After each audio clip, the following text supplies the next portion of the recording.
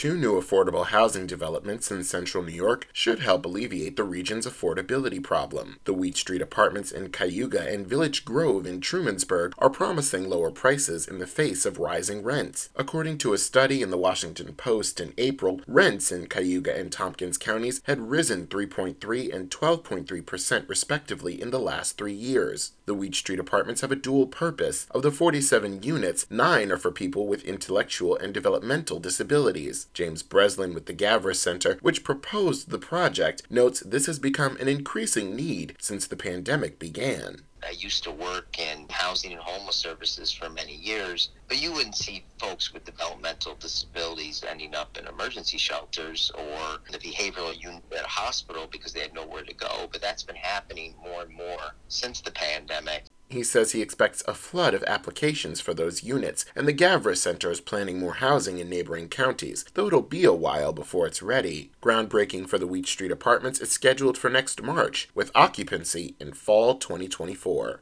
While the Wheat Street Apartments have sped along with little resistance, that hasn't been the case with the Village Grove complex. Lynn Truane with Ithaca Neighborhood Housing Services says there was a mix of community support and opposition. She thinks some of the opposition is based on stigmas about affordable housing. A lot of people hear the word affordable housing and they have certain negative stereotypes with people who have lower incomes, and I think that that's some of it. People always have a reaction of fear about things that they don't know, and certainly this project doesn't exist yet, so it's hard to explain to them that we feel confident that everyone who lives there will be a good neighbor. She adds the Village Grove construction will take place in phases over the next few years.